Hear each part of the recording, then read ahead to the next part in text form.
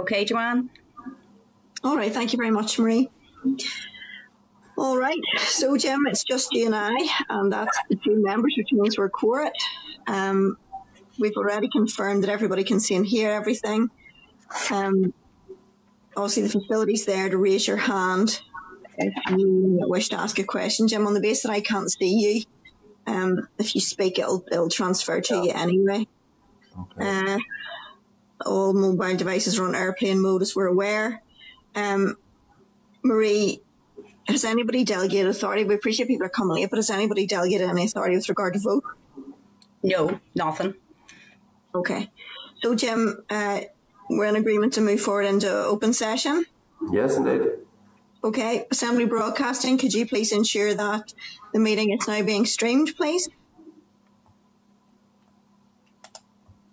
We're in open now, yes. That's lovely. Thank you very much. Okay. Welcome, members. Jim, that's you and I, to the 11th meeting of the Audit Committee. Marie, you haven't received apologies except for Emma Rogan and that Alan and Daniel are going to be late. Is that correct? Yes, and Emma, an apology. Yeah. Okay, so we'll move into the next item of business. I don't have any interest to declare. Jim, do you? No. Okay, so we'll move to the draft minutes. Draft minutes are on page 6 of the meeting pack from the meeting of the 10th of February. Jimmy, you contend that the minutes are a true reflection of the proceedings? Yes. That's lovely. Then the chairman presumably will sign those minutes in due course. Next item of business is matters arising. There are 6 items under matters arising, pages 12 to 26 of the pack. At item 4.1, which is page 12, is a secretariat briefing on the decisions taken under Standing Order 115. Happy to note that, Jim? The usual? Yeah. Okay. Right. Items 4.2, 4.3 and 4.4, which are pages 15 to 20, are the responses from NIPSO, the Audit Office and the Minister of Finance regarding pay progression for staff.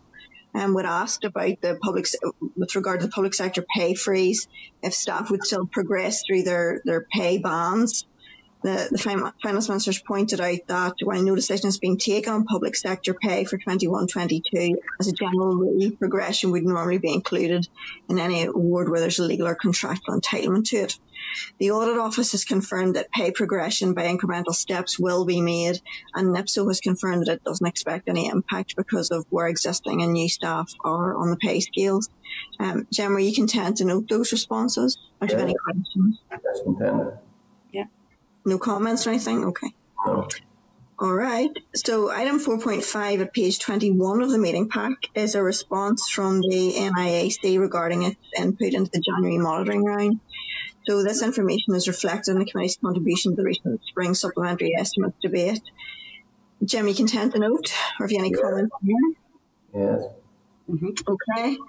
Item 4.6, page 24, is the response from the Minister of Finance regarding the committee's revised position on the draft budget 21-22. Jim, again, you content to note? Yes. I'm sorry this is all falling on you, but it's just the two of us.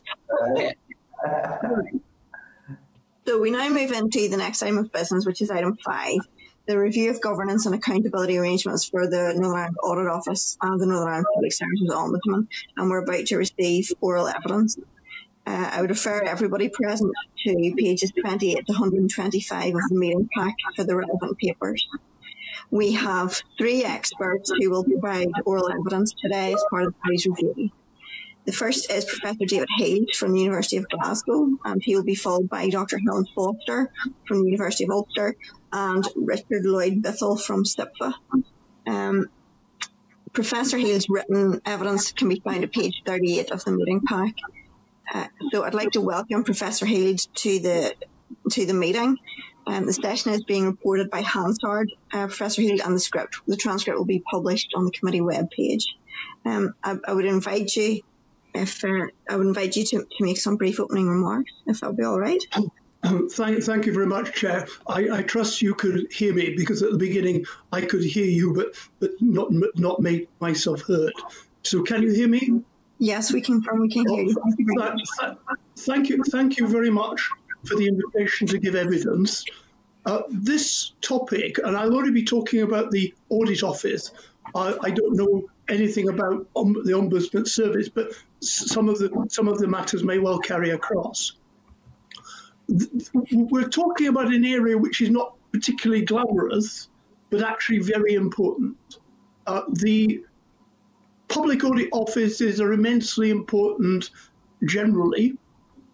We see from the problems that have arisen in English local government when things go very seriously wrong. In the context of Northern Ireland, the Audit Office is particularly important, beyond the general importance elsewhere, because of two specific circumstances. One of them is that the assemblies had periods of suspension, and secondly, that because of the power sharing arrangements, there is not a conventional opposition. And one of the benefits of a conventional opposition is the opposition is there to criticise and scrutinise what a government does. In the context of the Northern Ireland Assembly, with most of the major parties being in government, that function very much is very difficult to sustain. So what the Audit Office does is of immense importance. In terms of what your governance inquiry is concerned with, and I presume there are two major issues that you have to address with reference to the Audit Office.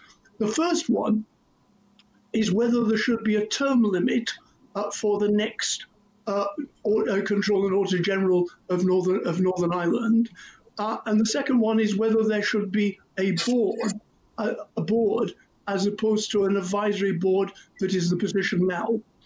One of the advantages that Northern Ireland has got is it's starting from a position of strength where, as an outside observer, my impression is that the Audit Office in Northern Ireland is very highly regarded by the Northern Ireland public and by the Assembly members. Is not the kind of position that happened in the United Kingdom at Westminster and in Wales when Audit Office reform was driven by scandals. So my point to the committee is that this is something which is unglamorous but extremely important. What's very important is that one maintains the independence of the Controller and Auditor General for the reasons I've already stated. That means that incremental change in terms of the governors of the Audit Office strikes me as being very sensible. I think that term limits are a sensible step forward. But of course, there are issues that term limits arise. A term limit in a small jurisdiction like Northern Ireland would probably make it so that that person's career would come to the end. Career in Northern Ireland would actually come to the end at the end of their term. So basically, it might restrict the attractiveness of the post to somebody, say, under 50 or under 55. The second point is that Northern Ireland is such a small place, and I've generally tended to favour term limits of about 8 years. I think the particular circumstances of Northern Ireland might make me veer towards a slightly higher term limit. I'm more agnostic on the question of boards. The question is, you have to have a board that doesn't interfere with the operational autonomy of the Auditor General, and you've got to, in practice, what will matter very much is the calibre and experience of the people appointed to that role. I was concerned in the context of the National Audit Office that the board might well start eroding the independence of the Controller and Auditor General of the United Kingdom. That does not seem to have happened, and I think it's a danger we ought to be very carefully aware of. Thank you very much. Thank you very much. Firstly, I'm going to open now and invite Jim to ask any questions that he may have, and then I'll ask a couple. Yeah, thank you very much. Could I ask, is there enough for an independent board to do? Is there enough to occupy them? I think that's a question you have to put to the Audit Office itself and to the members of the board. Clearly, there are what I call in my memorandum the kind of housekeeping issues. One of the points that became very important 10 years ago is that two Auditor Generals left in circumstances that were controversial. So I think that the conventional purposes of a board in terms of ensuring that the audit committee works properly, that there is a proper strategic planning framework, that remuneration committee works properly, is there. But it does very much, as you imply, depend upon the fact that those board members recognise that their role is limited compared with what it would be in an ordinary public body or particularly in a private sector context. And in terms of an independent board, from experience elsewhere, do they actually challenge or have they evolved more into a support role? I think that your formulation is a good one. I think in the context of the corporate sector or an ordinary public board, you're actually wanting them to challenge the executives.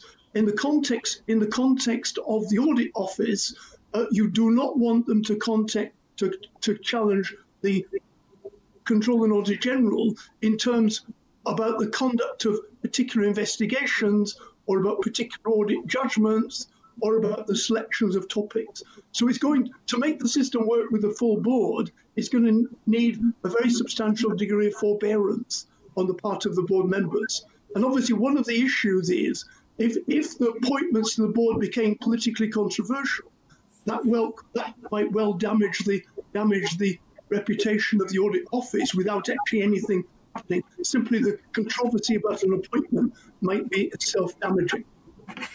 What should they be challenging? I think that they should be challenging in terms of the quality of the financial statements, the fact there is a proper framework for planning and governance in place. The question about the substantive content of the corporate plan in terms of, for example, work programmes, I think that is something which in this very specific context ought to be the responsibility of the Controller and Auditor General. Who should appoint the board? I think I used to work as a specialist advisor to the Public Accounts Commission at the House of Commons, and the role of the Public Accounts Commission is to deal with appointments to the post of Controller and Auditor General and appointments to the board, as well as approve the estimates and the corporate plan. So in a sense, my answer to your question is your committee, I think, should have the role of making the appointments. Some of these appointments are actually Crown appointments anyway, but it should be on the nomination of your committee. And how many? What's the appropriate size for a board?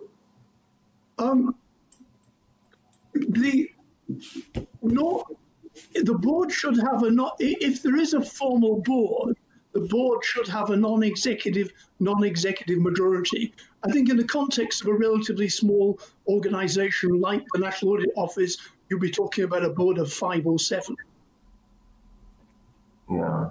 One final point. I take your point about anything other than a long fixed term would discourage younger applicants.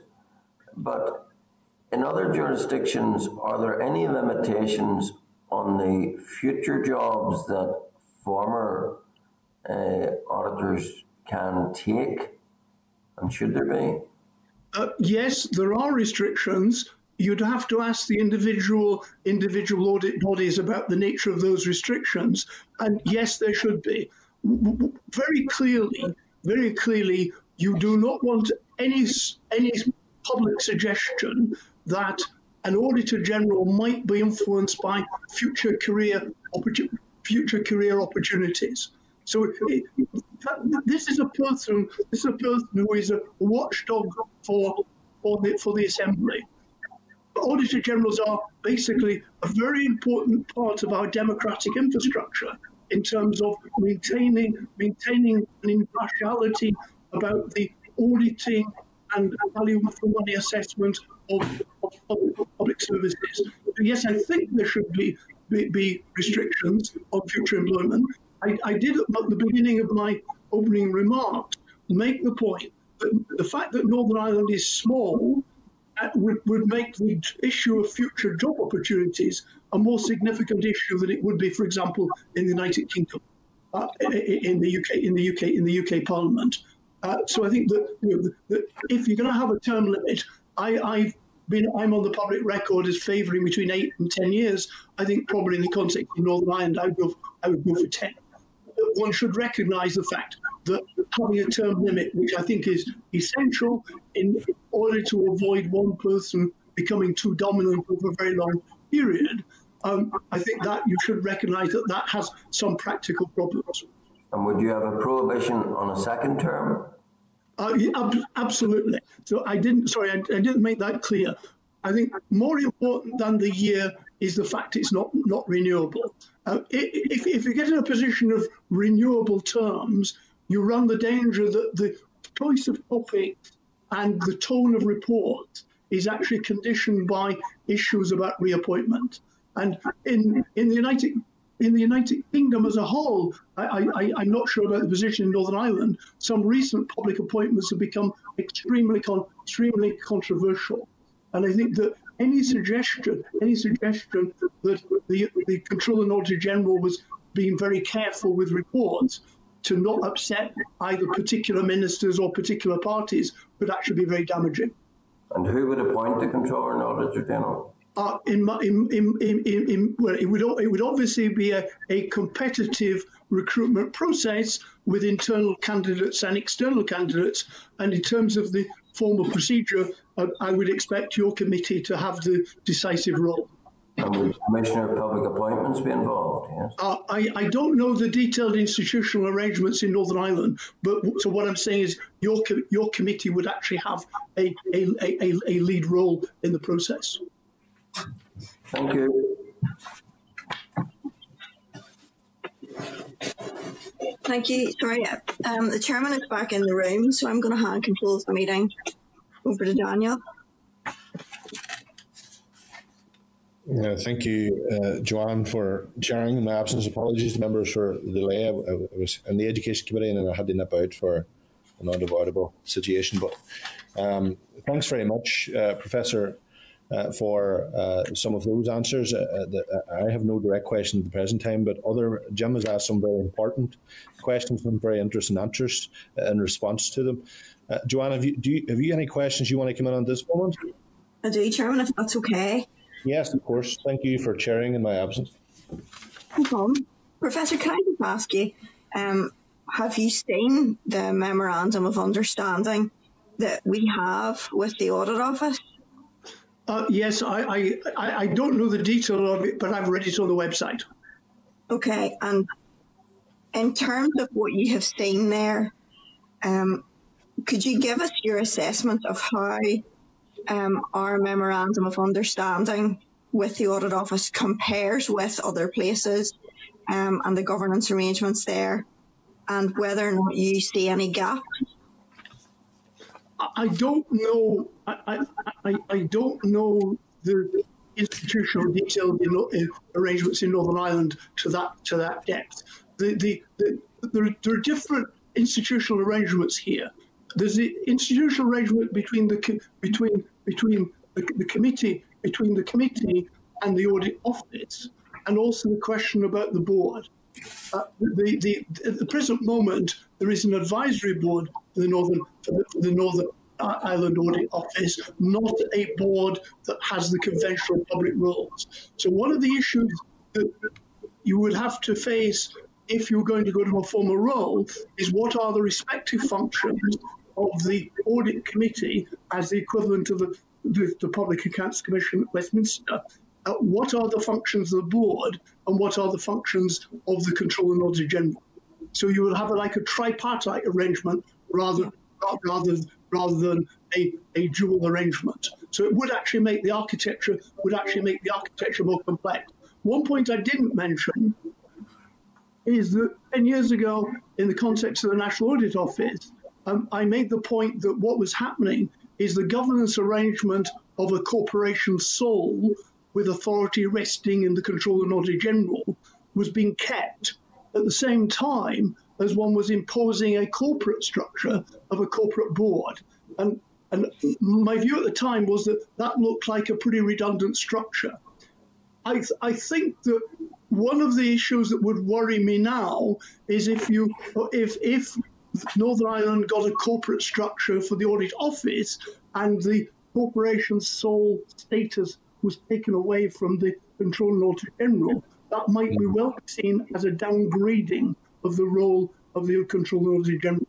And the kind of redundant position of having two different systems working does seem to have worked in the context of the National Audit Office, but you would have to ask the NEO board and the NEO and the Controller and Auditor General for the UK about that.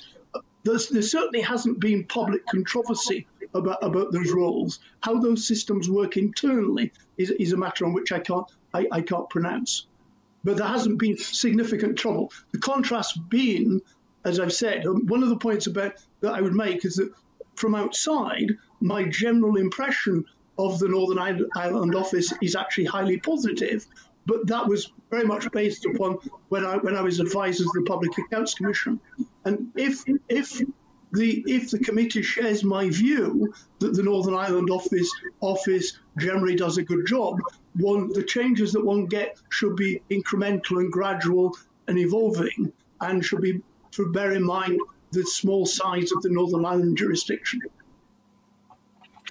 So, I suppose from your expertise in other places, do you consider that there are weaknesses within our governance structure because there is no formal accountability mechanism, really?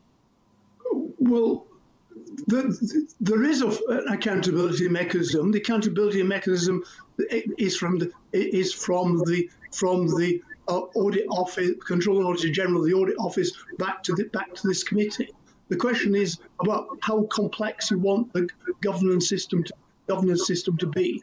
I mean, I think it's very important not to think of the Audit Office as an ordinary public body. It isn't an ordinary public body. It has a role which is crucial to the functioning of democratic processes. Yes, it's just that I suppose, I mean, our remit with regard to the Audit Office is purely to take a look at its budget. So it's different in that regard, and then leads to circumstances whereby the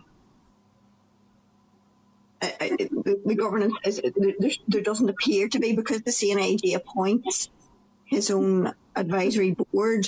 I suppose it's difficult. I mean, are there potential conflicts of interest there? Is that the best way? What is the best means of ensuring that the body remains independent and effective, and yet that there is an element of accountability? What's the best means to balance that? I think that you're going to have to take evidence from other people about how effectively this arrangement is working in Northern Ireland. I think that governance in the public sector is of massive importance for the various reasons I've already recounted. But I think that the independent judgment of the Controller and Auditor General is even more important. That what one should be very careful is one doesn't elaborate governance mechanisms which actually interfere with that independence. And as I said in my earlier comments, the Audit Office has been very important in keeping accountability mechanisms working in Northern Ireland during periods of suspension. And to repeat a point I've already made, the scrutiny in Northern Ireland depends much more on the Audit Office because of the lack of a formal opposition instalment. So I think that you've got difficult trade-offs to make. Unless there is specific concerns about the way the present system operates, one should think very carefully before one makes the systems more complicated. I'm relatively agnostic about whether one appoints a formal board. at the conventional board. If you do have a conventional board, the question of who's appointed, the calibre of those people, the fact that they actually understand the limited role that they have a governance role, not a strategic judgment role, is really important. So one of the questions is you've got to ask yourself is where are the people going to come from who are going to constitute the board members of the audit office? And I think in terms of the governance, you may well need to think more about the role of your own committee. When I worked for the Public Accounts Commission, the Public Accounts Commission exercised accountability over the National Audit Office through the mechanisms of reviewing the corporate plan and reviewing the estimates. There was extensive public domain discussions about those issues. So, and that's supposed to some extent similar to our position, but okay, so in those circumstances, all public bodies have policies and procedures by which they deal with internal issues. Is there any best practice in this regard? Yeah, I mean, there are various good governance guides, including from SIPFA, whom I think you're hearing from in a few moments' time. The point that I keep coming back to is that the questions about how the governance system works are important, but the question of the independence of independent judgment of the Controller Audit General is, in my view, even more important. So basically, one wants to get both things. But if I was going to take a risk, I would take a risk on the governance side in favour of protecting the independence of the Controller Audit General. Obviously, you need a mechanism for removing a Controller Audit General who is not doing their job. In Westminster, from memory, this is a resolution of both Houses of Parliament. In a unicameral legislature, it's probably going to be a 2/3 majority member, possibly with a community balance issue in the context of Northern Ireland. So, I mean, I think that you do need mechanisms to remove an underperforming Controller Audit General. And I think you've got to be very careful not to overcomplicate the governance mechanisms in a way which might damage independence. And it's not, I mean, one of the standard points that when I teach my students, it's not just independence that matters, it's perceived independence that matters. And any suggestion that there is not full independence and that the Controller Audit General has been illegitimately influenced would be extremely damaging to that institution.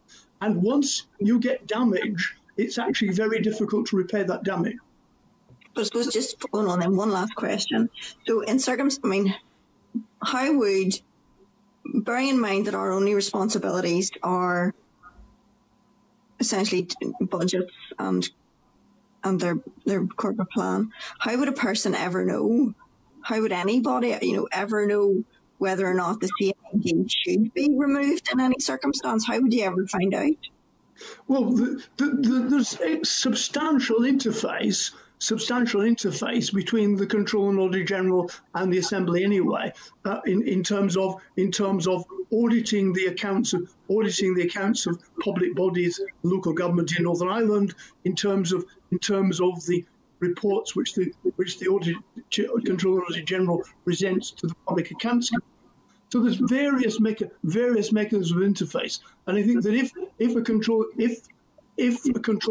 and Auditor General wasn't performing, or if the Audit Office was losing its way, that would actually become into the public domain very quickly. Thank you very much.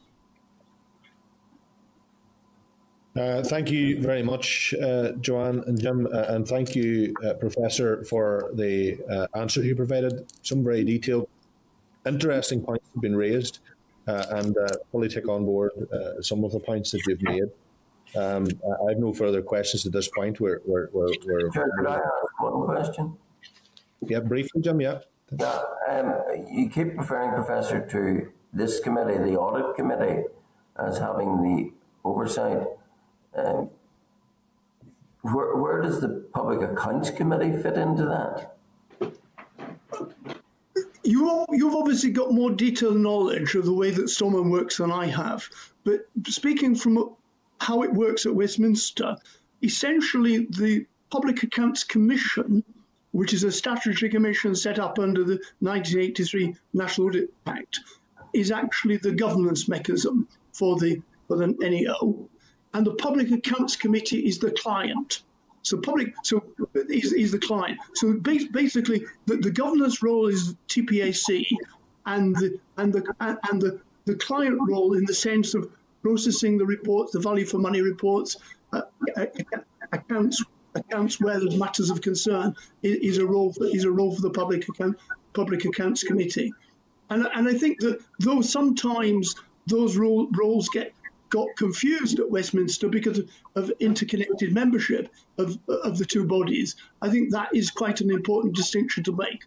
I see your role as being a governance role, and the Public Accounts Committee as being the committee that actually deals with the reports and outputs of the Audit Office. And to come back to my earlier answer, I'd have thought that if you want an opinion of how well the present arrangements are functioning, I would actually go and ask your own Public Accounts Committee what they think about whether they are satisfied with what the Audit Office is doing. Thank you. Thank you for that. And thank you, Professor, for providing the evidence today at this session and for providing the answers. We deeply appreciate it, and thank you for your time. Thank you very much. Best wishes for your inquiry. Thank you. Thank you.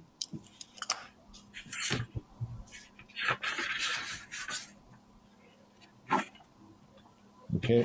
Okay, members. We'll move to the next item, review of the governance and accountability arrangements for Northern Ireland Audit Office and the Northern Ireland Public Services Ombudsman oral evidence. Can I inform members that Dr. Catherine Foster's written evidence can be found at page 48 of the meeting pack. And if Starleaf can bring in Dr. Foster from University of Ulster, it would be greatly appreciated. Yes, and she's with us. You're most welcome, Dr. Foster, and thank you very much for your time and for being with us today. Can I advise that the session is being reported by Hansard and the transcript will be published on the committee webpage following today's session? And can I invite you to make some brief opening remarks? Thank you, Dr. Foster. Thank you very much. So thank you for the invitation to present my evidence to you today. I'm a lecturer in accounting, but I have a research interest in the area of public accountability, with a particular emphasis on the role played by the public accounts committees in the growing demand for public accountability. And as you have my written evidence before you, I'm going to keep my comments very, very brief. So audit offices or supreme audit institutions have a major role to play in the discharge of accountability, of public accountability, as the eyes and ears of the legislature by following the public pound wherever it may flow.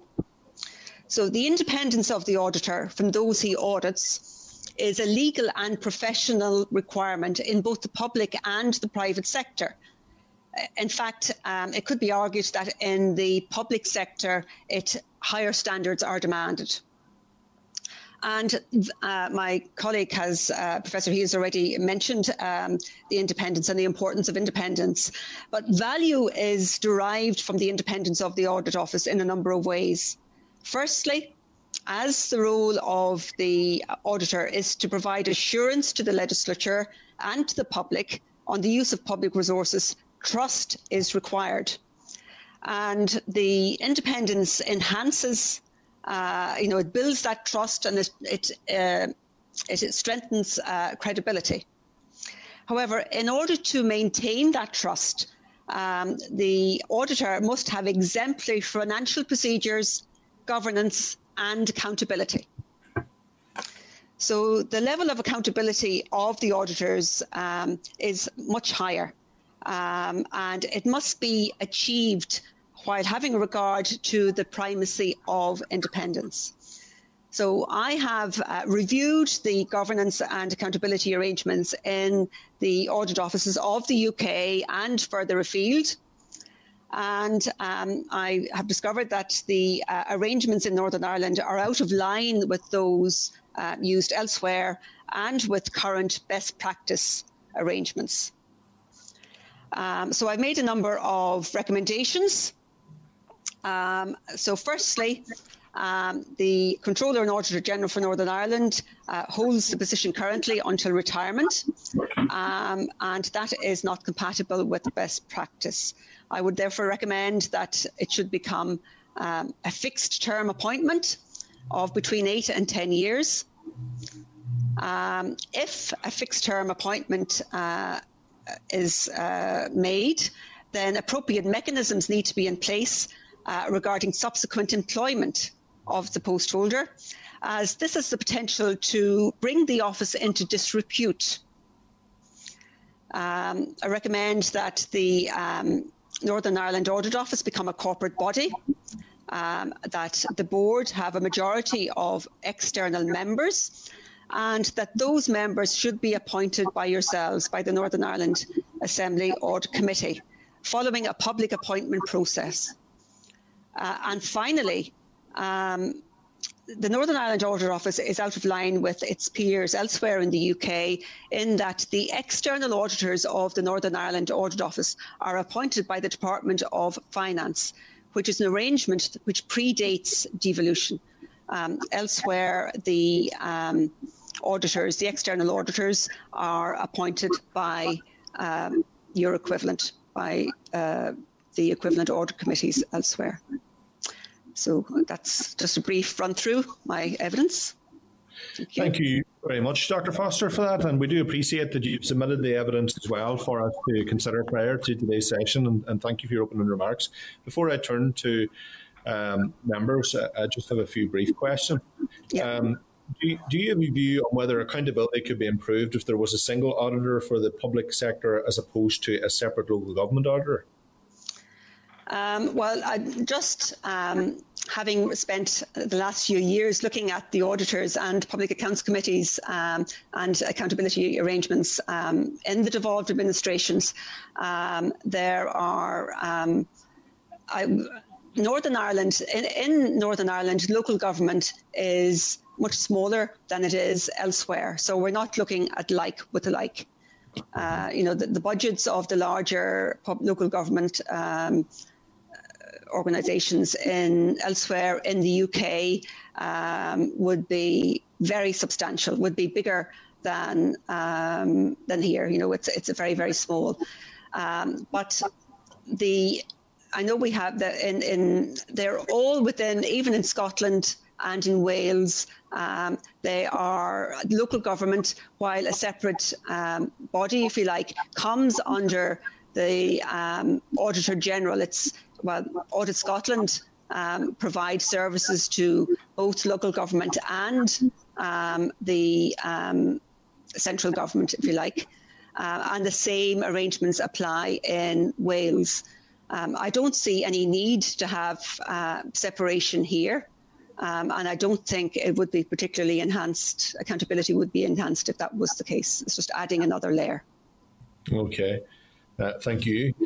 You've recommended that the Audit Office become a body corporate and that this committee should appoint the non-executive members to the board. And I know that the Professor said something similar. Do you envisage the Audit Office identifying potential non-executive members for appointment by the committee, or do you think the committee should take full responsibility for identifying and appointing? There could be consultation, so you could take advice, but I think the decisions should rest with the committee. But there is a role there for public appointment processes to be followed. But at the moment, the appointees who are advisory only. Are appointed by the Auditor General, which is not in line with governance, the best governance principles. The chairman was appointed using, advertised public appointments process. But in fact, there was no requirement for that to take place in, what happens in practice and, may work very well. But I think you need to have a framework there that is not dependent on individuals making the right decision. Okay, interesting. Thank you very much, Dr. Foster. I'll open up to other members. We have two members that are not available today, but we have Jim Allister and Joanne Bunting. I'll go to Joanne. Joanne, have you any questions for Dr. Foster?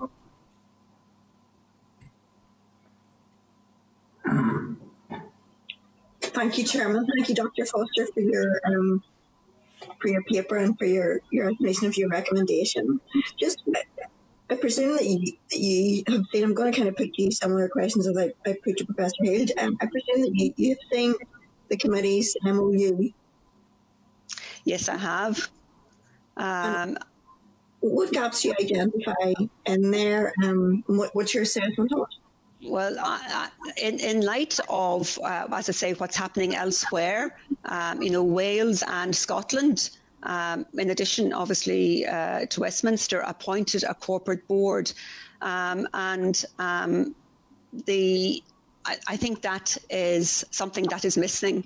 There would be, I think it would be more straightforward if there was a corporate board that reported directly to yourselves, rather than this memorandum, which I suppose could be changed more frequently. But the corporate board would be the standard mechanism that would be used. Right. And do you envisage that there would be issues of career progression for anybody who served on those kinds of boards? No. No. No. I mean, you would like the people who would need to be sort of experts in the field. They need to have you need to have some expertise there. So, I mean, there are likely to be people perhaps who have, some of them have been auditors. There would be a place perhaps for having an appointee from another audit office in the UK. So that there are a number of candidates who could fulfill that role. And so in terms of your reading and your recommendation, are there any other gaps that you think should be fixed? I suppose the big thing is the fixed term. There's no fixed term appointment. I would suggest 8 to 10 years. 10 years would get over, 2 different mandates of the Assembly. But I think a really important issue there would be the post employment. When the person stepped down as Auditor General, what sort of post-employment what sort of mechanisms are available there? The two that I have looked at in detail have been those in Scotland and in Wales. Now in Wales, there is, it's written into the legislation that they, after stepping down, the former Auditor General must consult a nominee of the legislature, is what it says. There hasn't been a consultation since this came into effect because the previous Auditor General, Hugh Vaughan Thomas, had reached retirement age and is not seeking reappointment, post-retirement employment. But it is very clear in that you must consult, and regardless of whether it's in the public or the private sector. And they are prohibited from taking up post within 2 years with any organisation that has been subject to, within the remit of Audit Wales. In Scotland, the legislation is much broader, and it just says that the appointee will if I just remember correctly, depending on the terms and conditions set out by the Scottish Parliament corporate body. And so the rules, when you were making the appointment, you decided what the rules were going to be. And I did put in my paper details of the appointment of the Auditor General, which just happened a few months ago. And his conditions of employment were that he would consult within 2 years. Okay, but so it could either be included in the legislation or say that, it could be set at the time of appointment. But I think that is an area that could give rise to all sorts of difficulties. I don't necessarily agree with my colleague, Professor Heald, in that I think being Auditor General for Northern Ireland would be, an attractive appointment. And I think there would be could be quite a number of people interested, not just from Northern Ireland.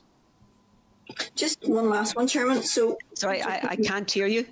Oh. Just Joanne, just before you do come in, if I could just supplement the last point with Dr. Foster. Why do you feel that it is such an attractive position for people in Northern Ireland? You disagree with the Professor on that, Dr. Foster? If you could just elaborate.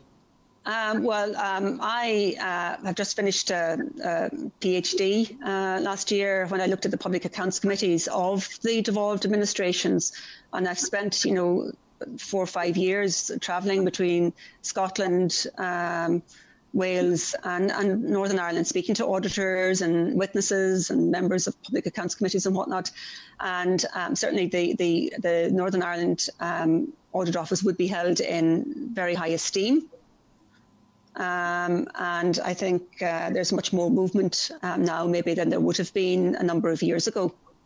Okay, thank you. Sorry, Joanne, for cutting. No, you're all right, Chairman. Just, I suppose, one last brief question. You'll have heard Professor Heald say, Dr. Foster, that one of the strengths was that we were starting from a position of strength in that the others had to embark upon reform because of scandal, and we're not in that position, thankfully. But what learning should there be in dealing with internal issues because of what has arisen in other jurisdictions? I think part of the problem that arose in the other jurisdictions arose because of there was no term limit, in particular for the National Audit Office. The incumbent hadn't been there for 20 years plus, and had with fewer checks and balances than there should be. There wasn't a corporate board at that stage. Setting a time limit on the appointment perhaps would assist there. In Northern Ireland, we were in a very different position when devolution happened compared to the other administrations, because the Northern Ireland Audit Office is very well established. It was established at the creation of Northern Ireland. So it had already... I suppose that the need for formal arrangements weren't as immediate as they were elsewhere, because we already had one. This was one a bit like Blue Peter. We had already prepared. It was up and running. The Auditor General from Northern Ireland was used to presenting his reports to the Public Accounts Committee in Westminster. So we were starting from a very different place. But I think they just highlight the issues of people being there for a long time. Now, in Wales, there were other issues. There were a whole lot of issues in Wales. And there wasn't really... When devolution started in Wales, it was a very different model to start with. And then, of course, they didn't even have their own audit office for the first 5 years. That was still the responsibility of... Sir John Byrne was appointed, but he was Auditor General for England as well, and he was assisted by the National Audit Office. So it hadn't been established in the same way at all. But the governance is so important. You need a challenging board which they didn't have. And the board probably challenges at the moment, but it doesn't have that statutory footing. Thank you. Thank you. Okay, Jim Allister. Thank you, Dr. Fletcher. Your evidence has been very clear, but I just want to have that last point about a challenging board.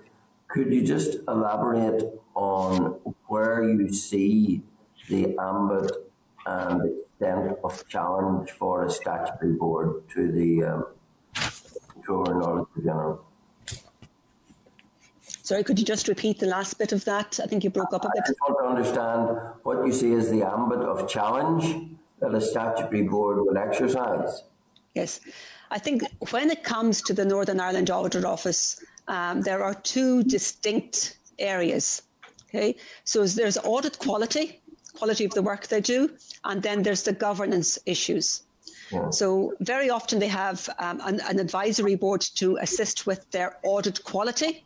Yeah. There is no issue, as far as I am aware, with the quality of audit carried out by the Northern Ireland Audit Office. They have internal mechanisms, they have peer review, and where they will ask colleagues from other audit offices to review cases. They will use professional bodies to come in and have a look as well, just to ensure that they've got quality control arrangements.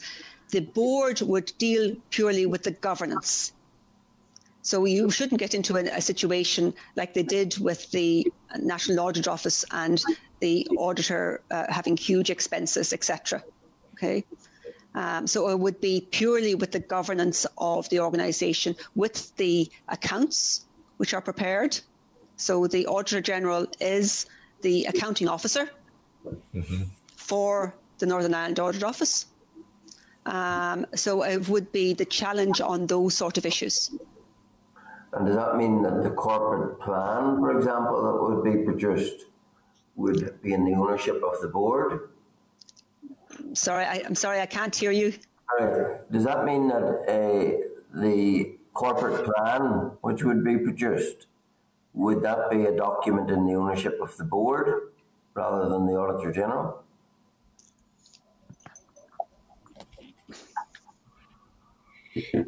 I'd have to think about that. The Auditor General is the accounting officer and signs it off, and signs off the accounts and signs off the report. So it would be, there would be an element there of, I suppose, joint responsibility. Yeah.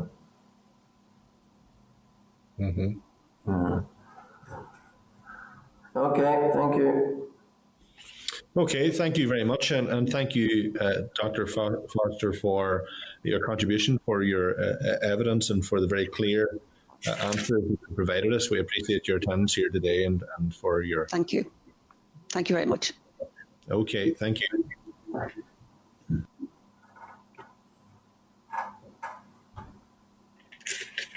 Okay, members, thank you very much for those questions to our witnesses. We'll move on to the next item of business, the review of the governance accountability arrangements for Northern Ireland Audit Office and Northern Ireland Public Service Ombudsman. This is the oral evidence session. Can I inform members that the CIPFA's written evidence can be found at page 70 of the meeting pack? And can I welcome to the meeting, if Starleaf would bring them in, Richard Lloyd Bithell, Chartered Institute of Public Finance and Accountancy. You're most welcome. Can you hear us okay? I can hear you fine, thank you. That's fantastic. And just to remind you, as I have with our other witnesses, that this session is being reported by Hansard, and the transcript will be published on the committee webpage following today's session. Thank you for your attendance today, for your time. Can we invite you to make some brief opening remarks, please? Thank you. Thank you very much, Chair. And thank you for the invitation today to provide oral evidence as a follow-up to our written submission, which we were grateful it was accepted by the committee. We're very pleased to provide the evidence, and we as a professional body take particular interest in good governance across all sectors and jurisdictions. And to summarise some of the original points that we put on our original written submission, we do advocate that there's full independence from government for both bodies, both the Northern Ireland Audit Office and the Ombudsman Office, they should only be curtailed with the necessary oversight for accountability and ensuring that there's effective use of public funds and outcomes from the use of public funds. We can't understate that the Northern Ireland Audit Office performs a vital governance function, holding government bodies to account, as well as the Public Service Ombudsman for its use in providing independent and impartial examination of complaints across a range of public services. As I've heard from my learned colleagues, those also provided evidence of a number of areas, including the term and the move to from a sole sole corporate to a body corporate, which I'll quickly overview in a number of areas, which, as we can see from other models from the UK that we've looked at, that whilst there's been a reference to some scandal that's driven modernisation of audit offices, there's clearly a parallel, as Dr. Foster outlined, on where best practice can be moved to and the pathway to moving towards a different model, which may provide a number of additional layers of governance, accountability, and benefits to the current structure. Also, I wanted to quickly cover if there's any potential future issues that the committee may want to consider around the forward outlook for the position of audit in the sector. So just to quickly move to make some comments on the non-renewable tenure term. As colleagues have said, there are not throughout the UK. There is a non-renewable tenure term in England, Scotland, and Wales, usually between 8 to 10 years. We have a view that there are a number of benefits from having a limited tenure term, as it negates the risk that the long-term post holder can be open to external pressures, either those that are of a political form or from organisations, and the familiarity risk that can happen from a long-term position and complacency that can happen in the role. For example, this in the private sector as a parallel, in theory, shareholders would approve and dismiss these positions. In reality, it's usually the directors make a decision requiring shareholder approval only at the AGM. So the ability to reappoint or replace auditors over a term of office may only extend to one set tenure, and we normally understand that's usually a 7-year partner rotation that's recommended in best practice amongst the audit firms. So therefore, some of the comments that have been made also around the career prospects and the appetite for this position. I personally believe that it would be an attractive position for anyone in their career, and there needs to be due consideration around those who hold that post for their tenure, around the future opportunities that they may take, and particular restrictions around the posts they may take post their tenure as Controller and Auditor General. So we do support the independent appointment of external auditors, which I know is raised as a point of interest either by Parliament, Assembly, or the Secretary of State Minister sponsoring government departments. In effect, there's apparent security of tenure in the public sector, but internal arrangements for the rotation of audit personnel would be required. For example, in the old days of the English Audit Commission, this required a review of appointments every 5 years, although this did not necessarily lead to a change in auditor. A similar mechanism is operated in Scotland, and in this case, there is an expectation that different auditors will be appointed every 5 years. And the same principle should apply to the Controller and Auditor General role. However, the length of that tenure, of course, possibly being longer than 5 or 7 years. Moving on to the potential particular interest of becoming a corporate body corporate. As we've seen with the National Audit Office in England, there was a move to this as part of the Budget Responsibility and National Audit Act of 2011, which modernised the National Audit Office's governance arrangements whilst protecting the independence of the Controller and Auditor General in the matters of judgment, which we feel are very important. To outline some of the steps that this Act created, it did establish the National Audit Office as a corporate entity with a statutory board. It also required that the Controller and Auditor General, the appointments were to be appointed by Her Majesty the Queen and be addressed upon Parliament by the Prime Minister. It also determined that the Public Accounts Commission is formally responsible for the appointment of the non-executive members of the NAO board and the external auditor of the NAO, and required that the NAO board would agree a code of practice setting out the relationship between the board and the Controller and Auditor General and how this will work in practice. And this was independently approved by the Public Accounts Commission, which in essence in this step would probably be the audit commission committee. In terms of what some of the responsibilities of this board are, which we've had some previous questions on, the board would support and advise the Controller and Auditor General in meeting his statutory responsibilities and oversees how they would manage and use resources. In terms of the composition of the board has a majority of non-executive members, including the chair, and they were appointed by the Public Accounts Committee, which, as we've said in previous colleagues have said, would contribute this board. However, there is a different appointments are ratified by Parliament.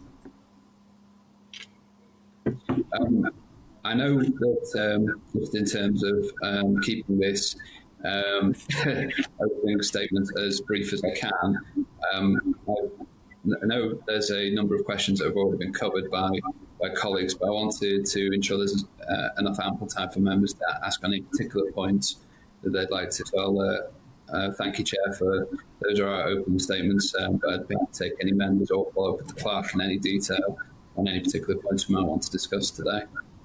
Thank you very much for your opening presentation and for covering those points.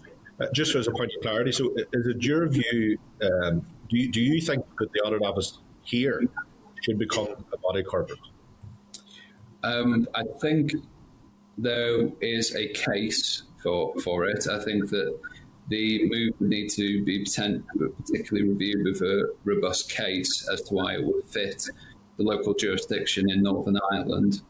I think it would provide an additional level of accountability, and it would open up the opportunity to look at the potential statutory basis of the board, which is a step that the NAO potentially is the next step for that. And there's a number of other options that are not within the current models that we're seeing within the UK, whether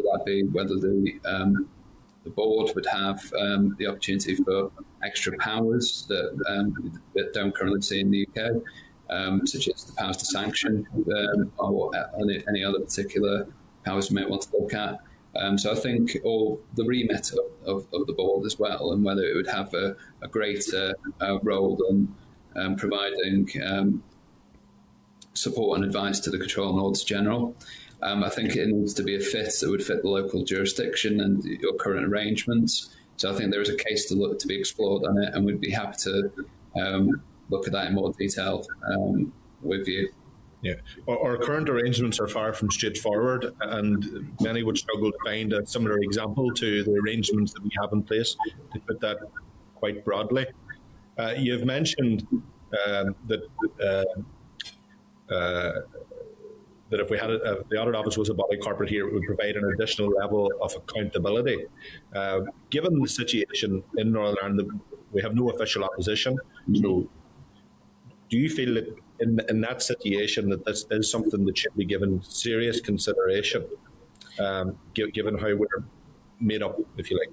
I think so, Chair. With the power sharing arrangement, without being I won't claim to be an expert on that particular arrangement, but from the principle of having no political opposition, the internal and governance arrangements need to be as robust as possible, with as many opportunities for accountability and governance to come from self-reflection, and this board could provide the opportunity for that additional layer of accountability. Yes, that's a good point.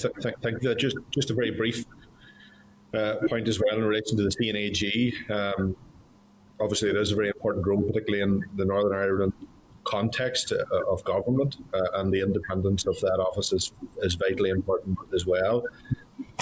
You've mentioned about the tenure of the CNAG, and a number of the previous witnesses had referred to this as well. So just for clarification, are you saying that the term should be an 8-year term, or did I pick that up wrong? What was the Oh, sorry, Chair. Did you say 18 years? Sorry. Did you say 8 years? I was just trying to seek out. Apologies. My point on that was around the rotation of auditors in the private sector that was around 7 years. I believe that an appropriate term, which would be consistent with other practice in the UK, would be between 8 to 10 year fixed term, non-renewable. Okay, that's grand. Most of our witnesses are similar of his. Thank you very much for that. I'll open up to other members. Joanne Bunting, if you're okay. Yeah, thank you, Chairman. If I could just turn your attention to, in your paper, it's paragraph 2.5.2, Yeah. point 2.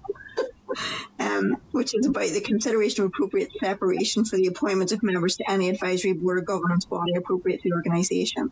This is necessary to ensure the absence of political influence in any appointment and that the correct mix of skills and experience are in place. And I mean, we'd all concur with that.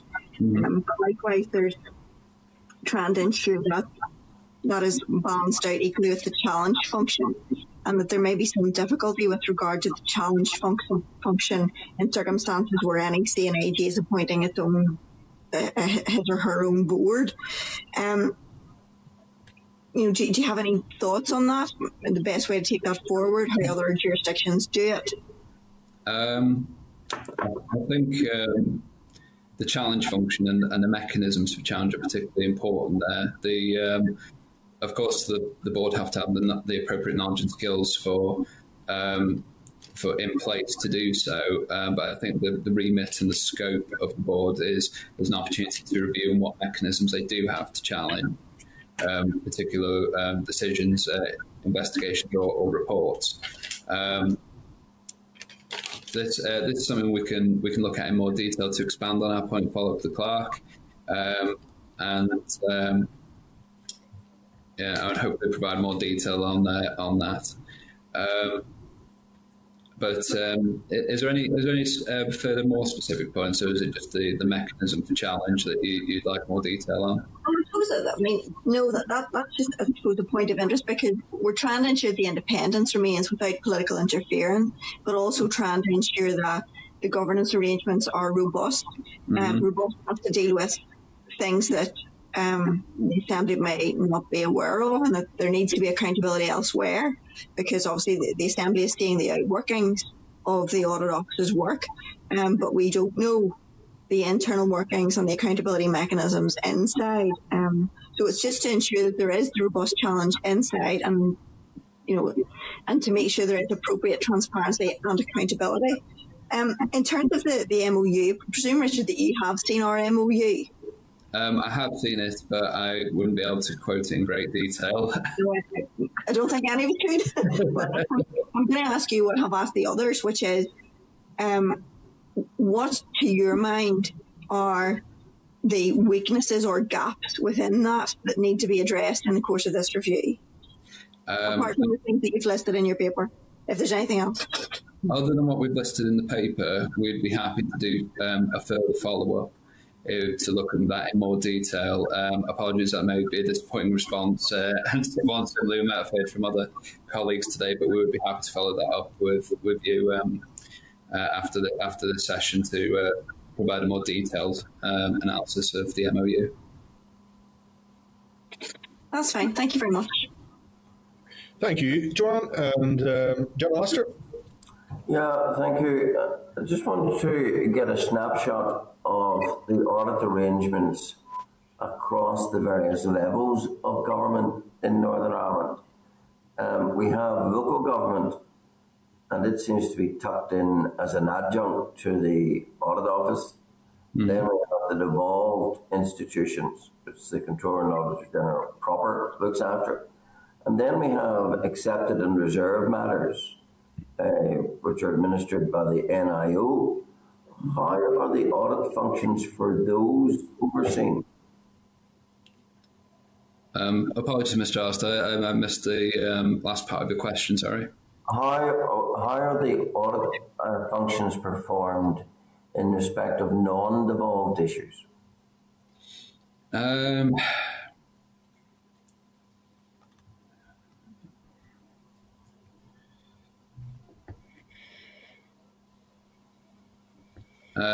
Apologies. Can I ask you to maybe expand on that a little bit, just to this particular what you're asking? Apologies. Okay. Within our devolved institutions, as in Scotland and as in Wales, you have defined subject matters which are devolved. Mm-hmm. That's straightforward. In audit terms, in our case, the local Controller and Auditor General has oversight of those. But there are some matters which are not devolved, mm-hmm. Which are accepted and reserved matters, mm-hmm. and they fall under the ambit of the NIO and some other Westminster departments. Mm-hmm. How and by whom are those audit functions performed? For the at local level, in other devolved functions. For example, if we were to look at Wales, they have their National Audit Office who will look similarly at local authorities and devolved and executive administrations and perform those functions for those areas with a degree with rotation and a number of other mechanisms to provide an avoidance of risk of familiarity and the such risks that we've covered already. In particular, so there are similar models which correlate to what I think you're outlining. But is there, apologies if I'm going down a bit of a trail which maybe you're not asking for. I was just wondering, is that kind of what you're after in terms of a comparison model with other devolved nations? I'm asking, how are non-devolved issues audited? How are non-devolved? I think in terms of that, sorry, apologies, I understand what you're saying now. Of course, for non-devolved issues, they would probably come under the arrangements of their own arrangements. For example, if non-devolved issues which are dealt with Westminster, they will be dealt with in the model of the Westminster's accountability and governance arrangements. So there is a case for a bit of a grey area between them audit arrangements and governance arrangements, which may impact at a local devolved level, which are decisions and scrutiny are taking it in a more vicarious way.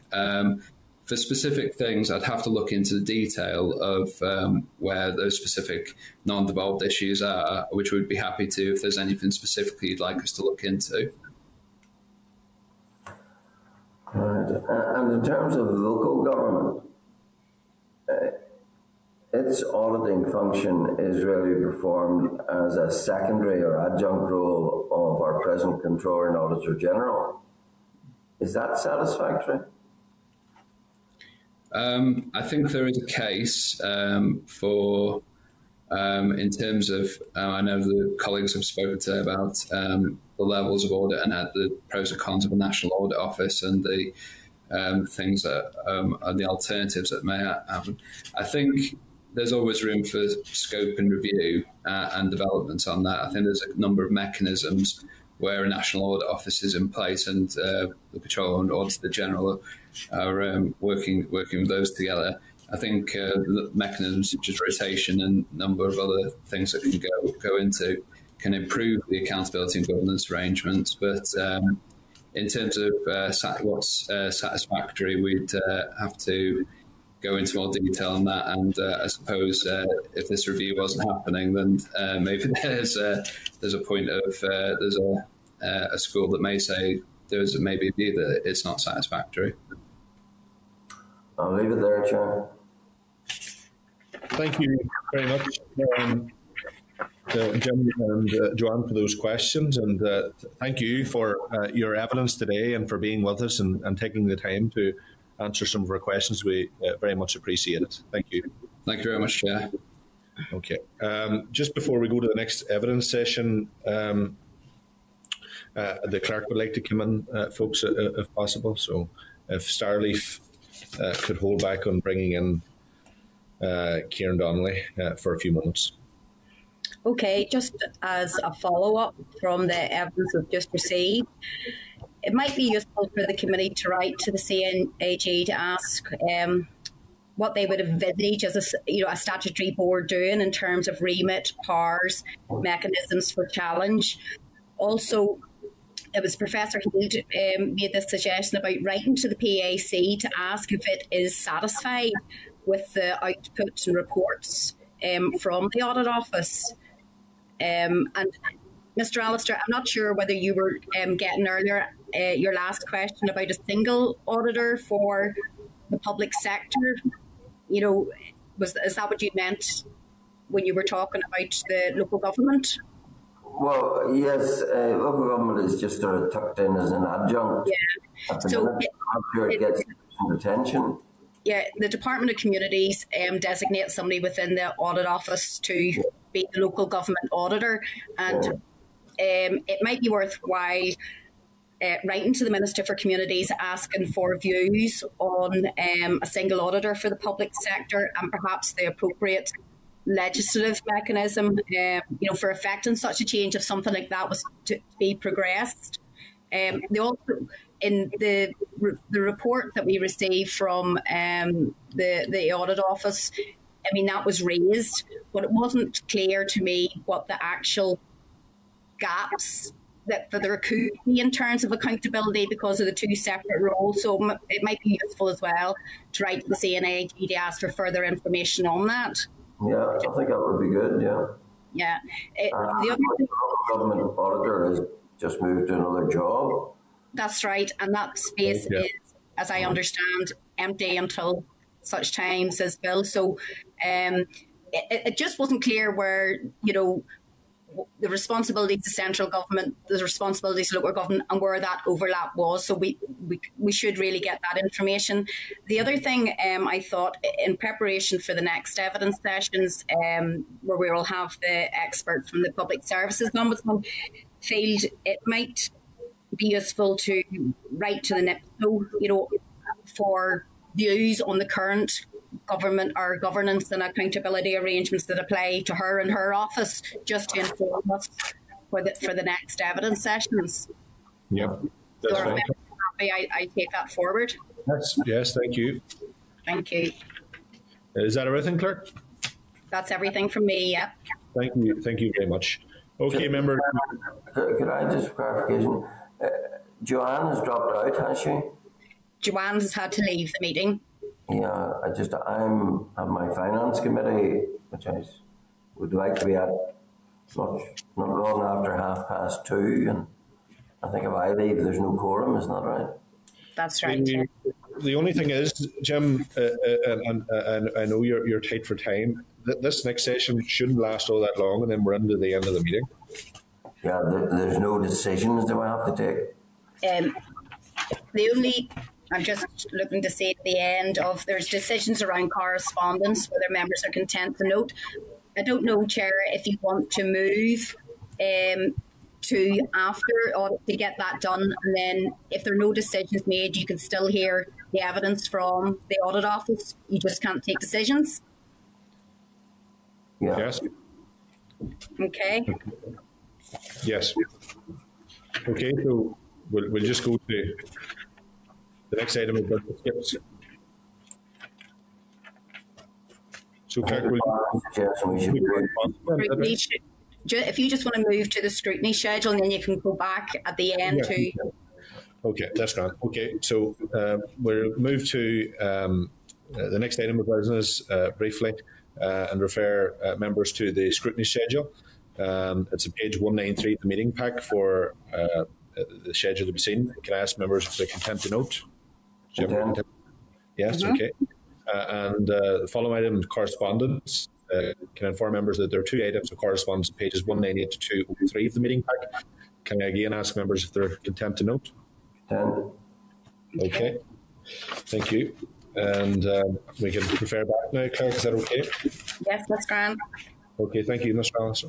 Okay, we'll move to the next item of business, consideration of the Northern Ireland Audit Office strategic documents. Can I refer members to page 139141 of the meeting pack for the relevant papers? We can inform members that Mr. Kieran Donnelly, the Controller and Auditor General, and Mr. Rodney Allen, Director, will attend the meeting to brief members on the Audit Office's core strategic documents. Kieran, Rodney, you're both very welcome. Very glad to see you, and I invite you both to go straight into your remarks. Thank you very much, Chair. If you forgive me just for making a couple of points. I was listening into the earlier session there, and the last point was about decisions on the corporate plan. We're actually inviting the committee to endorse our draft plan. It's in draft format, and it's always been... Sorry, my apologies. There's interference coming from somewhere, and it's drowning out your voice, so I can't hear. Is there 2 devices running in the one room?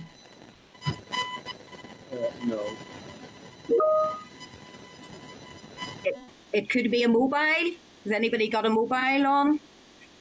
It needs to be in airplane mode. Okay. Kieran, try now just to see.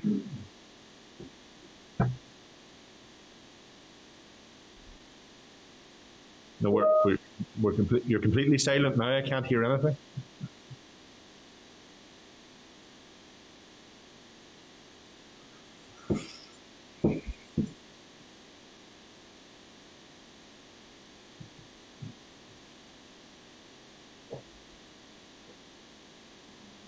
Chair, just while we're waiting, I think the CNIG was trying to say that within this briefing there is actually a decision to be made on whether the committee is content to endorse publication of the draft corporate plan. So you might want to do that before Mr. Allister leaves the meeting. Yes. Okay. I don't see any issue with it. Okay. Yeah, that's right. Kieran, have you volume there now? It's completely gone now.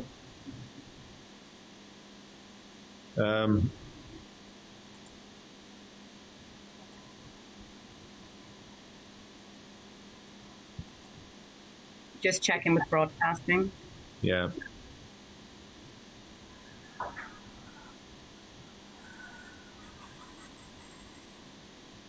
Kieran, do you want to try very quickly going out and coming back in? That sometimes works.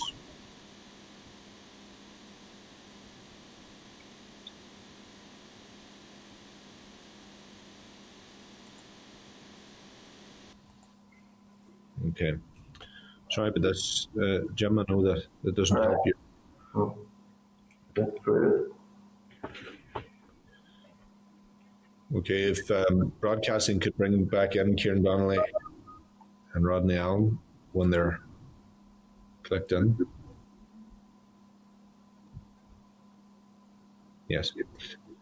Kieran, can you hear us? You're still no volume there.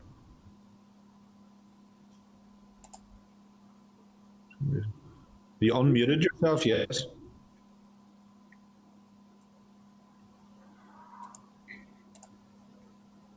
I think they're having technical assistance now, so hopefully.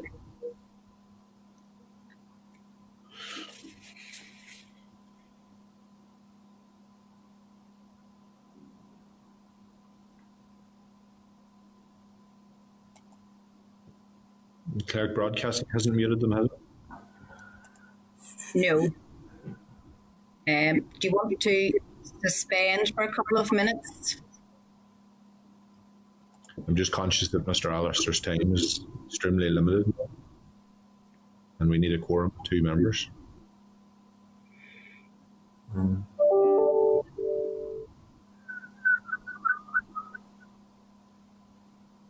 Yeah, Jim McDonald saying it's not from the Assembly side, it's from the Audit Office side.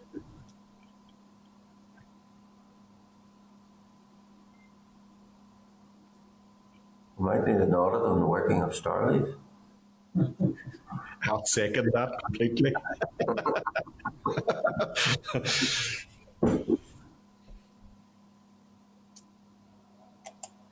During the Education Committee today, mine's cut out 2 or 3 times too. It's very frustrating.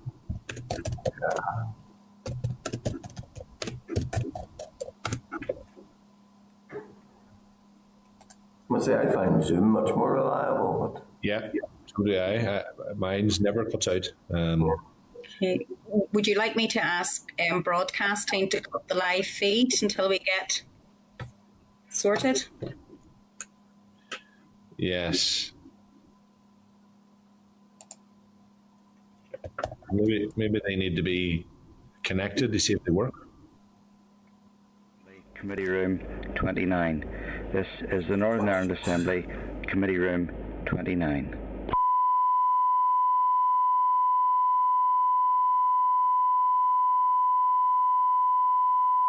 This is the Northern Ireland Assembly, Committee Room 29. This is the Northern Ireland Assembly, Committee Room 29.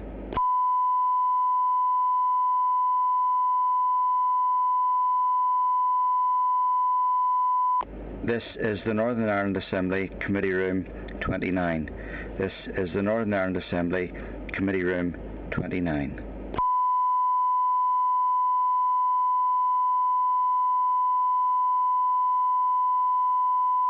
This is the Northern Ireland Assembly, Committee Room 29.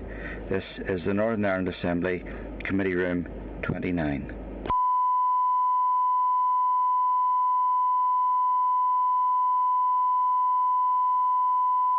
This is the Northern Ireland Assembly, Committee Room 29. This is the Northern Ireland Assembly, Committee Room 29.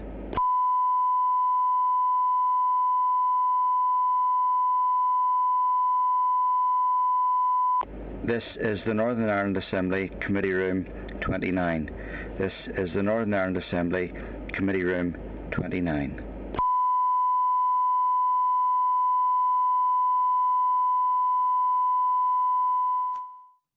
Thank you. And we've all suffered those technical difficulties over the course of the last year, so it's fine.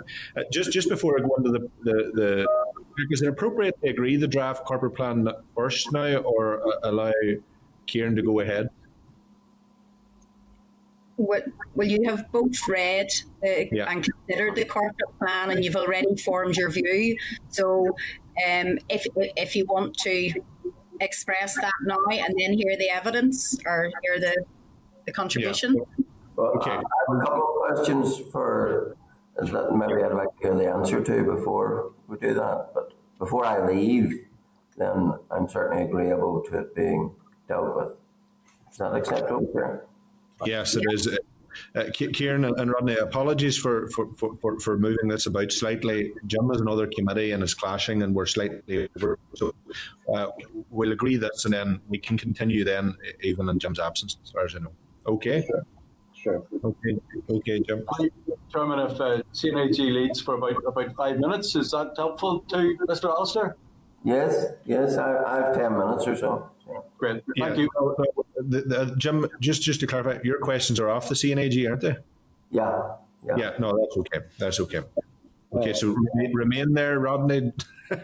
That's grand. Okay, that's grand. Okay, Jim, I'll pass it over to yourself. Kieran, Rodney, you're both very welcome, and thank you very much for being with us and for offering up your time. We do always appreciate it.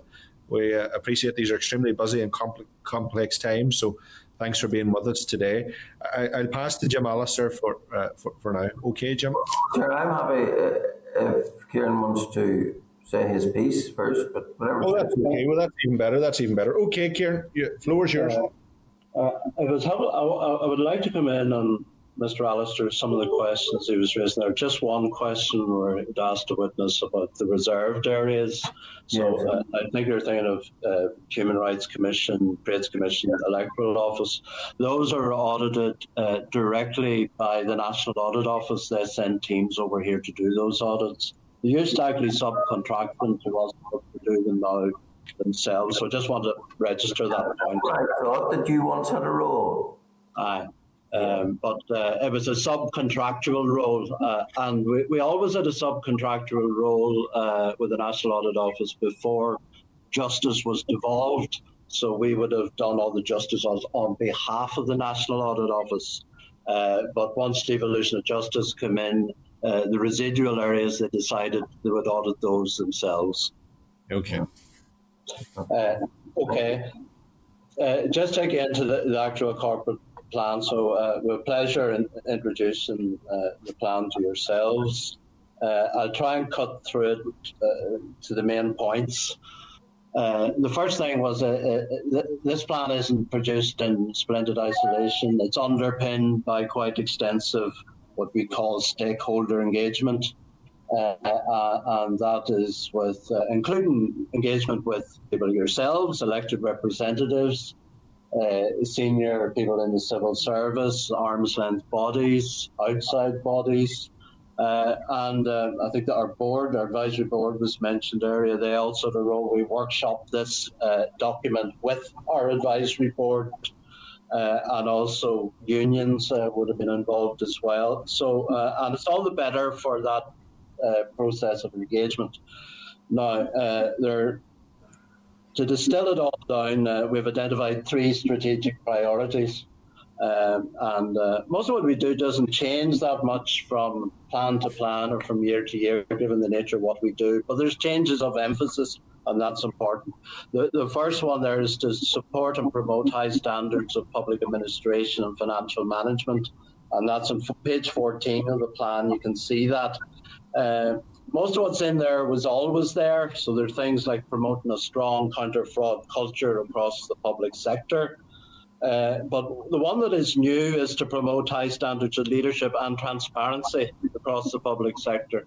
I suppose given the fallout of RHI, there are a lot of questions about transparency, and we'll have a renewed focus on transparency as we move forward.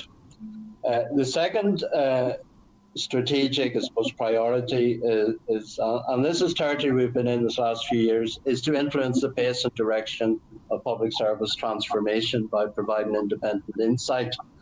And we do that through our Value for Money audit programme. I suppose an example of that is quite a big report we delivered recently on the capacity and capability of the civil service. And the reason we went into that space, I suppose we had done many reports over the years where we're dealing with the symptoms of problems like skills gaps. And in this case, we wanted to get into the underlying causes. You'll see also in there that we're very focused on promoting opportunities for joined up working across the public sector and getting the different bits of the public sector to work better together. We're uniquely placed. We have a bird's eye view over the whole system, including local government. So that's in the second one. The third one is really that we ourselves are a high-performing organisation to meet emerging challenges. And I'll just maybe pass to Rodney, who will cover that internal dimension and register a couple of points. Just very quickly, members, we provided in your pack a few other papers in relation to our business transformation programme, and that's very much in this space. So you'll see within those papers we've got 5 pillars, and I suppose we would ask you, particularly members, to note a couple of key areas. Our people pillar. So we have a people strategy in place for the organisation, and one of the big goals for us in the period ahead is to become an accredited investor in people, and we've commenced that journey, and the accreditation process is live at the moment, and that is underpinning many of the strands of the people strategy and indeed our HR roadmap. Another area, and actually very pertinent to your discussions today, we've called the pillar, governance and audit practices. Governance you're covering in quite some detail, and you have a submission from us on that. We're very focused at the moment on audit practices. A lot of change in the profession. You'll be aware of, let's call them scandals like Carillion and the impact that is having on private sector accountancy firms, and how they're having to split their business off between their audit and their managing consultancy roles. So keeping a very acute, watchful eye on the impact for us as public auditors, because you'll be aware that we contract about 25-30% of our business with those particular firms. So in terms of the internals, there are other pillars: communication, engagement, digitalisation, and of course you'll be aware you're supporting us on our refurbishment on our workplace of the future. And happy to pick that up when we come on to that particular agenda item. Okay, maybe we'll stop there, just to pause, and if there are any questions so far. Thank you both for that, and appreciate that you've made a brief for us. So thanks very much. I'll go to Mr. Alistair, and then I'll come back in. Okay, Jim? Thanks, Chair. You mentioned there that I think it was page 14, maybe you said, that you have various commitments, transparency, etc., across the public sector. Does that include local government? Well, for the office as a whole, it includes local government, and but there's quite unique arrangements on the appointment of the local government auditor. I personally have no remit on judgments made in that space, but the local government function is part of my office. And that goes back, there are quite unusual arrangements that go back to 2003 when local government audit was part of the old Department of the Environment. Now, we have mentioned, and the clerk has touched on this, is there a case for actually looking at this legislation that could be merged? And I suspect the rationale for the thinking almost 20 years ago was to separate out accountability to taxpayers on one hand and accountability to ratepayers on the other. But I suppose we've all evolved over that period of time, and what is important is having good joined up arrangements across government. So some of the things that I would be interested in, we'll look at things like waste management, straddle the boundary between the central government and local government. So in other jurisdictions, Wales in particular, their CNAG is a one-stop auditor for central and local government. It works different in other places. So that's something that probably is worth looking at. Is there an accountability gap at the moment? I suggest there probably is, because where there are generic issues that crisscross the local government arena, where do those go to? Is there a committee of the Assembly that consider those? Now, if you look at Scotland, the Public Accounts Committee in Scotland will reserve one session every year for generic issues that crisscross local government. So it's something that it could be further discussed and teased out, I suggest, Mr. Alistair.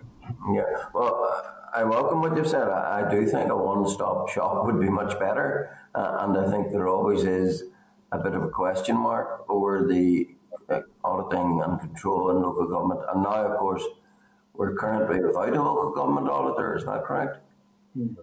We're not. My chief operating officer actually doubled up as local government auditor, and she's moved to, delighted to see, Pastures New. So that vacancy has been filled. So we have an interim appointment there at the moment. And once I fill the... Sorry, Mr. Alistair. Who's the interim? Colette Kane. I see. And when will the post be permanently filled? Well, I am... This week we will be... By the end of this week, I hope to have a new chief operating officer. It's not necessarily the case that the chief operating officer will be designated as local government auditor, but I will have to look at across my team. So what happens there? The actual, in law, the designation is actually made by the Department of Communities with my consent. It's quite anachronistic. So it's not that I have a dedicated local government audit that does nothing else.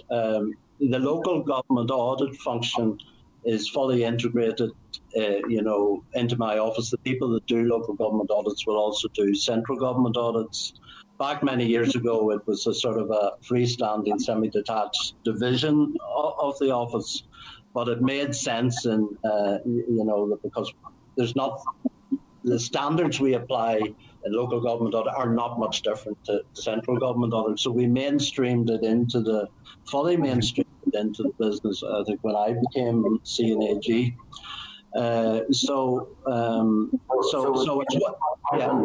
Was the interim appointment a departmental appointment or your appointment? Formally, it's a departmental appointment, but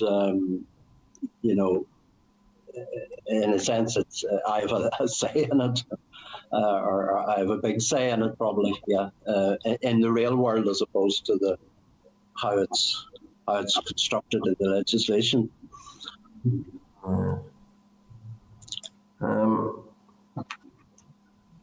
I wanted to ask you on page 10 of your report. Yep. In the investigations, paragraph 4.3, I think it is. Yeah. For the year that's about to finish, it's effectively blank. It says of investigations 2020. Right, okay. That's always deliberately blank, Mr. Alistair, because that's demand-led work, okay? So, in other words, we can't plan in advance a couple of years ahead what investigations we're going to do. Let's say if somebody, and it could be an MLA, comes to me with a concern over a conflict of interest, then I would want an investigation. I don't think we have any live ones at the minute. We have quite a few in the past, so they're demand-led. So what investigations were there in the year that's about to finish? I'm trying to think. Well, there's actually one you're probably familiar with, Mr. Alistair. We concluded on, it was through your office, there were concerns raised on a landweb project. We did a short report on that. So that would be an example of a demand-led type of investigation. Is that the only investigation this year? Wait a second, I need to think there were others. Can I come back to you on that? Because we've done quite a number of them over the years, so I just can't. Can I come back to you with a written answer on that? I'll give you the fuller details. Yes, that's fine. Sure, I'm going to have to skip off to finance. Yeah. Okay. Just to approve the draft. Yeah, that's grand. Thank you, Mr. Allen. Just so for the sake of public record, you're content to endorse the Audit Office draft corporate plan in advance of publication? Yep. Okay, thank you. Okay, thanks. Thanks, Jim. Kieran, Rodney, again, thanks for being with us. I just have the one question. When developing the plan, how much thought was given to increasing openness during the process of investigation or in preliminary findings? Sorry, Chair, I didn't. There was a bit of interference there, so I didn't. I think it was Jim's beeping out just. So, when developing the corporate plan, how much thought was given to increasing openness during the process of investigation and/or preliminary findings? Oh, you mean when we commence a study, normally, we'll not divulge findings until we're actually complete. So there is so it depends on the case, but we would. If it's a value for money study, we would go through what was known as a clearance process with with the relevant department and the stakeholders, but we wouldn't have public comment really until we're ready to publish. So in other words, we wouldn't be coming out publicly with draft findings normally. So we wait till that process is concluded.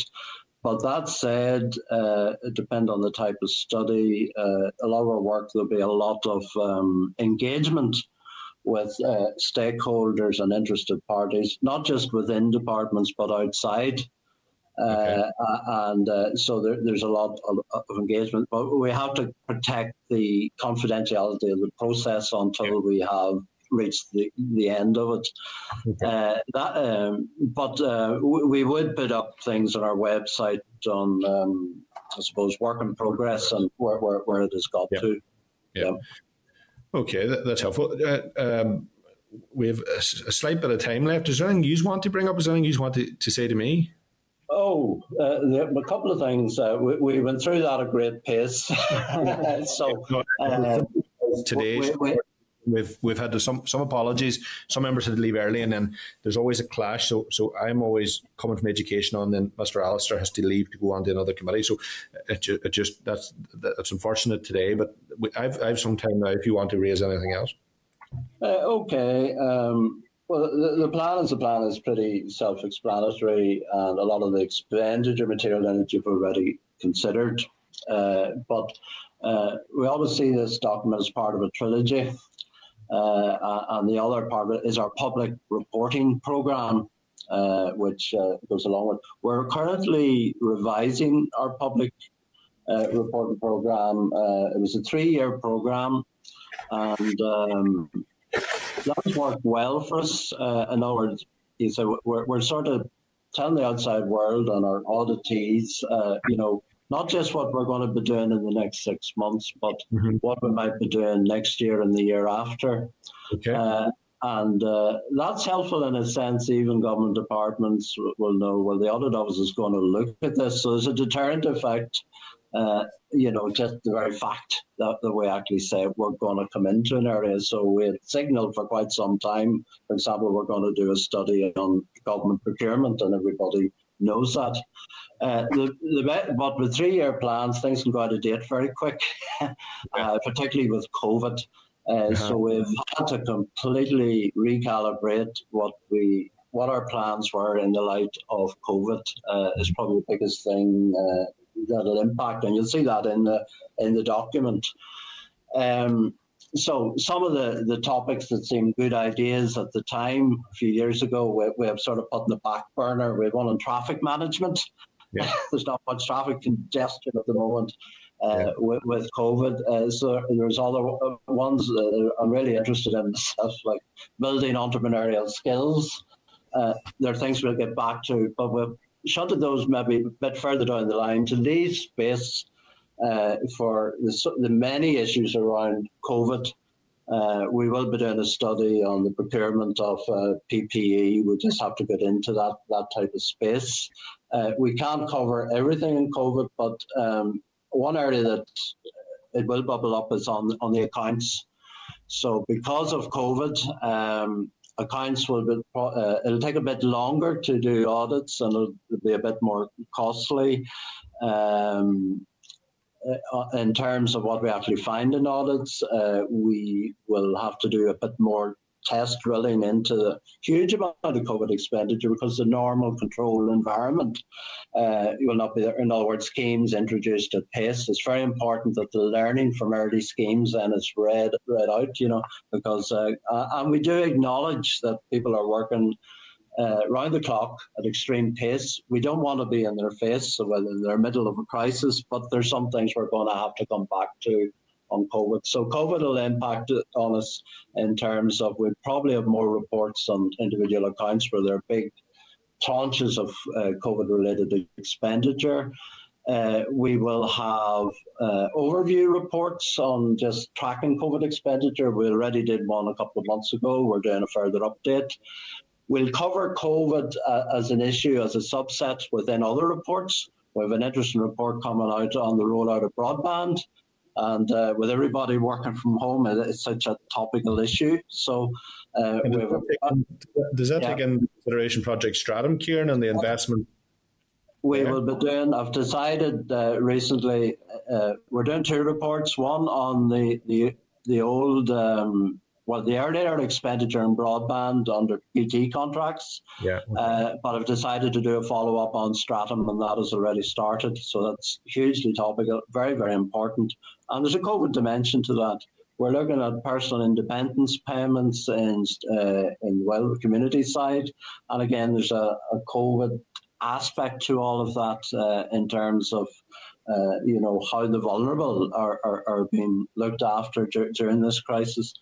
We're probably a bit light on health. Well, we've done a lot of work pre-COVID on health, but given that they're in crisis and there's a lot of firefighting is going on. We have sort of stepped back a little bit. We'll get back into that space once the crisis lifts. And of course, the National Audit Office have a stream of reports on COVID, test and trace, for example, there's one coming out. And the lessons from those could also read across to here, you know. They have a much bigger resource than we have, and they'll be looking at some of the schemes at a more national level. Yeah. So COVID really is coming into almost everything we do. And Kieran, given the challenges of COVID and the vast amounts of public expenditure and intervention in so many different ways, how much pressure does that add to your resource? Have you got the resources there to deal with that, to provide these necessary reports, if you like? Well, thanks to you and your committee, Chair, that you've approved our last estimate. That'll help us enormously to build up, and we're still sort of below complement. We're building up to 125. One of the ironies, actually, of this, we've been able to recruit quite well in the market at the start of COVID, whereas maybe we have more applicants coming through, and I don't quite know why that is, but that's good. We've got some new people into the organisation. We can always do with more, but we're thankful for the approval of the estimate, Chair. And what's most important to us is more getting longer term certainty in the funding. In the past, Chair, sometimes I would have a load of money left in my budget at the end of the year, but I couldn't spend it. I couldn't, because most of our spend is on staff. Yes. I would need the security of knowing, well, I've got the money this year, but will I have it next year and the year after? It's the baseline that's really important in our type of business. But where we have a bit of surplus cash in a year, we'll surrender that back into the system as soon as that materialises. But protecting our baseline going forward is probably our main ask. Okay. No, thank you for that. Obviously, you'll recognise I've been very clear the role of the Audit Office is vital, particularly in the Northern Ireland system of governance. But now more than ever before, I just wanted to be very clear that with the challenges that our society face in every single way, that use our proper resource to carry out it, because there is still a strong expectation in the public domain that all decisions by ministers, regardless of crisis, are properly scrutinised and checked, particularly following RHI and other examples as well. So I think whilst we are in the middle of it, we're through the worst of it, I would like to imagine at this stage of this pandemic, people will still expect that level of scrutiny, albeit give people time at the present time to get through it, but in the hope that ministers are following the proper procedures when it comes to public funds.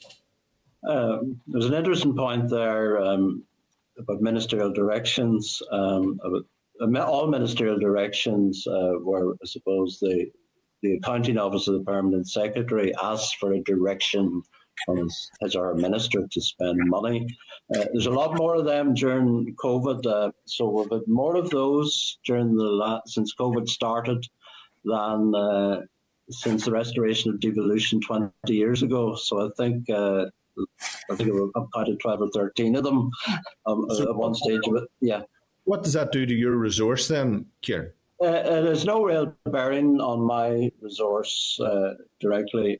What is important, where there is a ministerial direction, the rules require that I am notified, I in turn notify the PAC. And in some cases, that'll be a signal for me to keep a closer eye on that particular batch of expenditure. But it's also maybe shown the divergence in risk appetite between ministers and officials. Right. So the ministers would have maybe a stronger risk appetite, to target the vulnerable than civil servants. And particularly, sometimes audit is accused of being promoting risk aversion, and one of my jobs is to dispel that mythology. Yeah. There is risk aversion in parts of the public sector, usually more at the middle levels rather than the top. it's not in that space. Our job is to promote sensible risk management. Okay. But sometimes when things need to be done quickly, sometimes there's too much risk aversion. So that's just a general sort of statement on that. I appreciate it. I just have a final point, and thank you for your indulgence, but you've mentioned that you've stayed away from health for now for very obvious reasons. But on the side of this, and as a result of coronavirus, we've seen huge issues with mental health, and there's big questions about the level of investment into it. Has your attention been diverted towards it? It has indeed, Chair, and that's maybe one study that we're actually in the middle of. Now, it'll probably take us a bit longer to work our way through it, just to get engagement with all the people we need to talk to. So that is a top priority study in health. So that's our, beyond COVID itself, that's our next big assignment. Now, we also did an interesting study published earlier last year on addiction services, alcohol and drugs abuse, and there's a big mental health dimension in those areas as well. So it is a space we're in, and we'll continue to be in, Chair. One of the biggest for government. Sorry, Chairman, just to come in quickly behind Kieran on that, we put all of our topics through a particular lens and our engagement with our stakeholders. And in this space that you're asking about, in terms of mental health, the Public Accounts Committee, your colleagues on that committee have been very interested and made very clear to us the level of interest that exists in Kieran's products and mental health.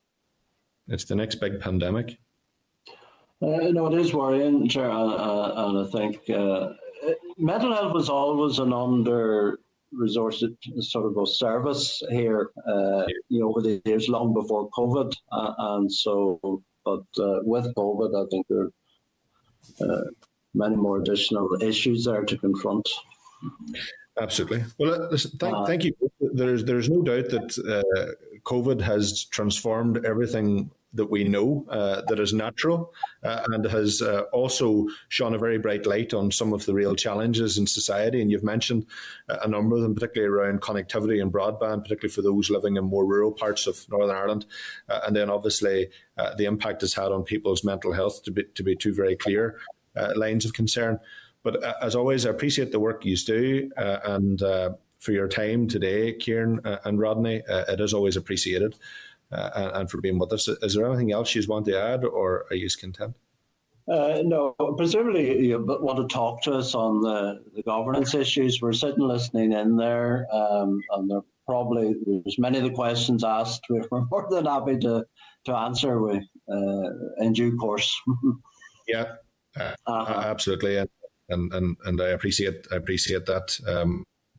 When other members are present, it's probably the most appropriate way forward in relation to those questions. But thank you very much for that, and again, my appreciation. So thank you both. We'll leave it there today. But as always, if there's anything, you know where we are.